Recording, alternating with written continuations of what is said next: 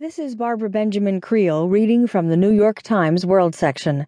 Protest against South Korean president estimated to be largest yet, by Choe Han.